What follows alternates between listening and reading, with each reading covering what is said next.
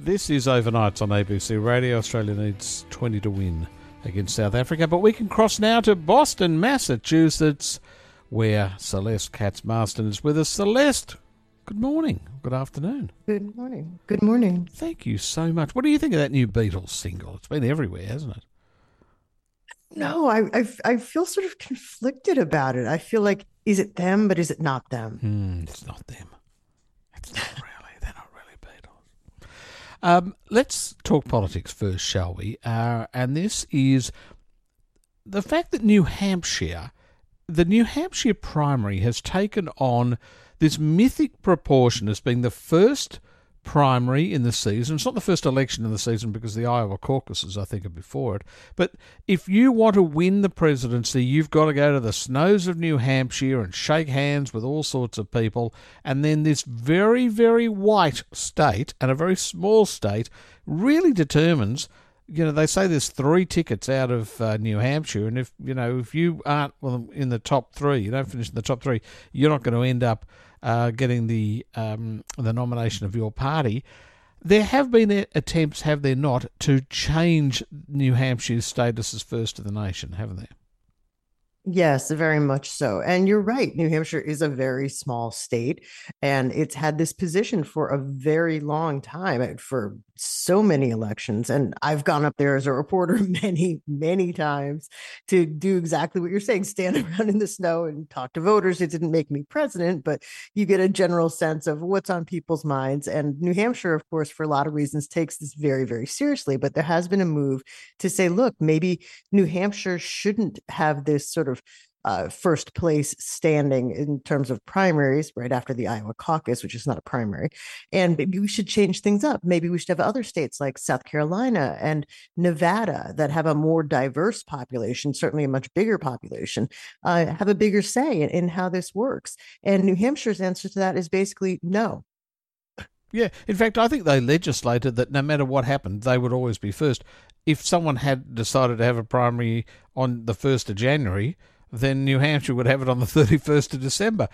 It kind of goes back a bit to Jimmy Carter. He won the New Hampshire primary, and that kind of propelled him to the White House. And since then, it has become really important, but kind of less so. Joe Biden won South Carolina last time, and that was kind of the start of his momentum to winning the White House, wasn't it? Yeah, I mean, people do watch the early primaries. A lot of people in the media, frankly, watch these early primaries very, very intently, and they try to read some sort of tea leaves out of them. Now, it's not always the case that winning the primary or winning any other state's particular primary, even in the early phases of the campaign, means you're going to win the whole thing. And so some people are saying, well, there's too much focus on it, and we should look at a bigger way of considering elections. But for this particular go, it ends up being a really weird situation because the idea of the Democratic Party was to have South Carolina go earlier this time. New Hampshire wasn't having that. And so now you're in a situation where Joe Biden's name isn't going to be on the ballot in New Hampshire.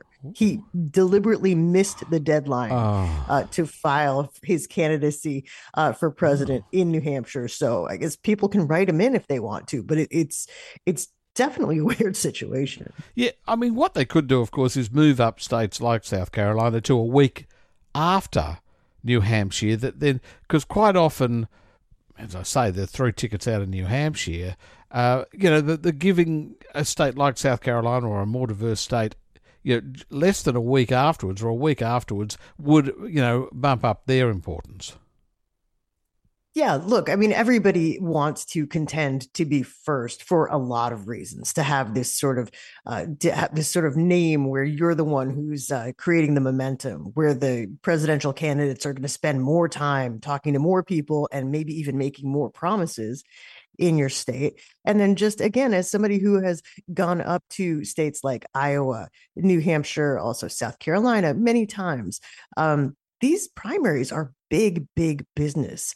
You cannot imagine the hordes of media, people like me going in, renting cars, staying in Yeah, it's a hotels, big buying deal. food, shopping at local places, spending wild amounts of money, and not just individual reporters, but networks. I mean, Yes. people start blocking out New Hampshire hotel rooms years in advance, I as know it's early the in biggest advance as thing they that can. happens. It's every 4 years someone pays attention to New Hampshire. The rest of the time, no one cares about them. I hate to say it. It's a beautiful Well, state. they do. They have nice leaves and so on. It's for tourism, for hiking and so on. I mean, it's a charming state for a lot of reasons. I've been going there since I was a very young child, actually, with my family. But some people are just saying, look, New Hampshire's really small. It's really white. It doesn't say anything, or at least it does. It says about as much about America as Iowa does. Again, relatively small state, very white, traditionally very agricultural, and maybe just times have changed. Maybe we need to sort of have a different pace setter, if you Yeah. want to call it that, in our presidential politics than the ones we've had for 100 years. What about But obviously, New Oklahoma? Hampshire. What about making Oklahoma very early? How do you think people would feel about that? What's happening in Oklahoma these days? As somebody who is not a particular Oklahoma expert, although I will say that more people perhaps are paying attention to Oklahoma because we've had a lot more interest in and a lot more exposition of things like the race riots there. In Tulsa in Yeah. particular, there was a TV show. I don't know if you guys caught it in Australia, but there was a remake of sort of the Watchmen series Oh, of okay. graphic novels, and a lot of that focused on what had happened in Tulsa. Well, I'll just But say I, in the new Scorsese film, Killers of the Flower, what is it? Flowers of the Killer Moon or Killers of the Flower Moon? They go. yeah, De Niro is in a movie theater watching a newsreel about the Tulsa riots. yeah. So, well, I don't know if people are would uniformly get behind moving Oklahoma to the top of the primary ladder. But look, these things are super hard for people to break with when it comes to the tradition. And again, there is a sort of a financial component. There's a Yes, notoriety but component. It's very Celeste, prestigious. yes, but what are Oklahoma values? That's what I want to know about, Celeste. Well, actually, we funny you mention it because we did have a discussion of Oklahoma values in the United States Congress very recently, and I didn't know that they were quite this way, but that was just one guy's opinion of what Mm. constitutes Oklahoma values. And those Oklahoma values involve picking fights with people. Is that right? Yeah, it was very interesting. It was sort of almost starting a fist fight or attempting to start a fist fight. The gentleman from Oklahoma threatening to beat up the head of the Teamsters at a formal congressional Oh. hearing, and they started. It wasn't like terribly foul language, but it was basically like, "Get your butt up! You get your butt up! You want to go right now?" That kind of thing. And then Bernie Sanders had to be the adult in the room and tell people to knock it off. So this is the Republican senator who has the wonderful first name of Mark Wayne. That's his full name, Mark Wayne Mullen, and he offered to fight a union leader. Now, if you're going to pick on a union leader, I wouldn't pick on the leader of the Teamsters Union, right? That is a guy that could probably very easily beat me up. So you've got to be pretty brave or stupid to pick on the head of the Teamsters Union. Yeah, well, actually, interestingly enough, the guy who sort of started this situation, and he was responding to a tweet, I think, from the head of the Teamsters, who told him to quit the Tough Guy Act, and Hmm. that it sort of spiraled from there. But in fact, the lawmaker who made these comments is a former professional mixed martial arts Oh, fighter. okay, fair enough then. Anyway, uh, let's move on to something far more serious, perhaps, and that is, what has happened in Gaza has spilled over to the rest of the world, obviously. And the worst thing about it, despite the fact that there have been terrible things that are happening in Gaza and Israel, is this. I mean, anti-Semitism is always very, very close to the surface, and this gives people the right or excuse, they think, to say anti-Semitic things. We've had some appalling things happen in Australia as well, and it's even reached all the way to Harvard University.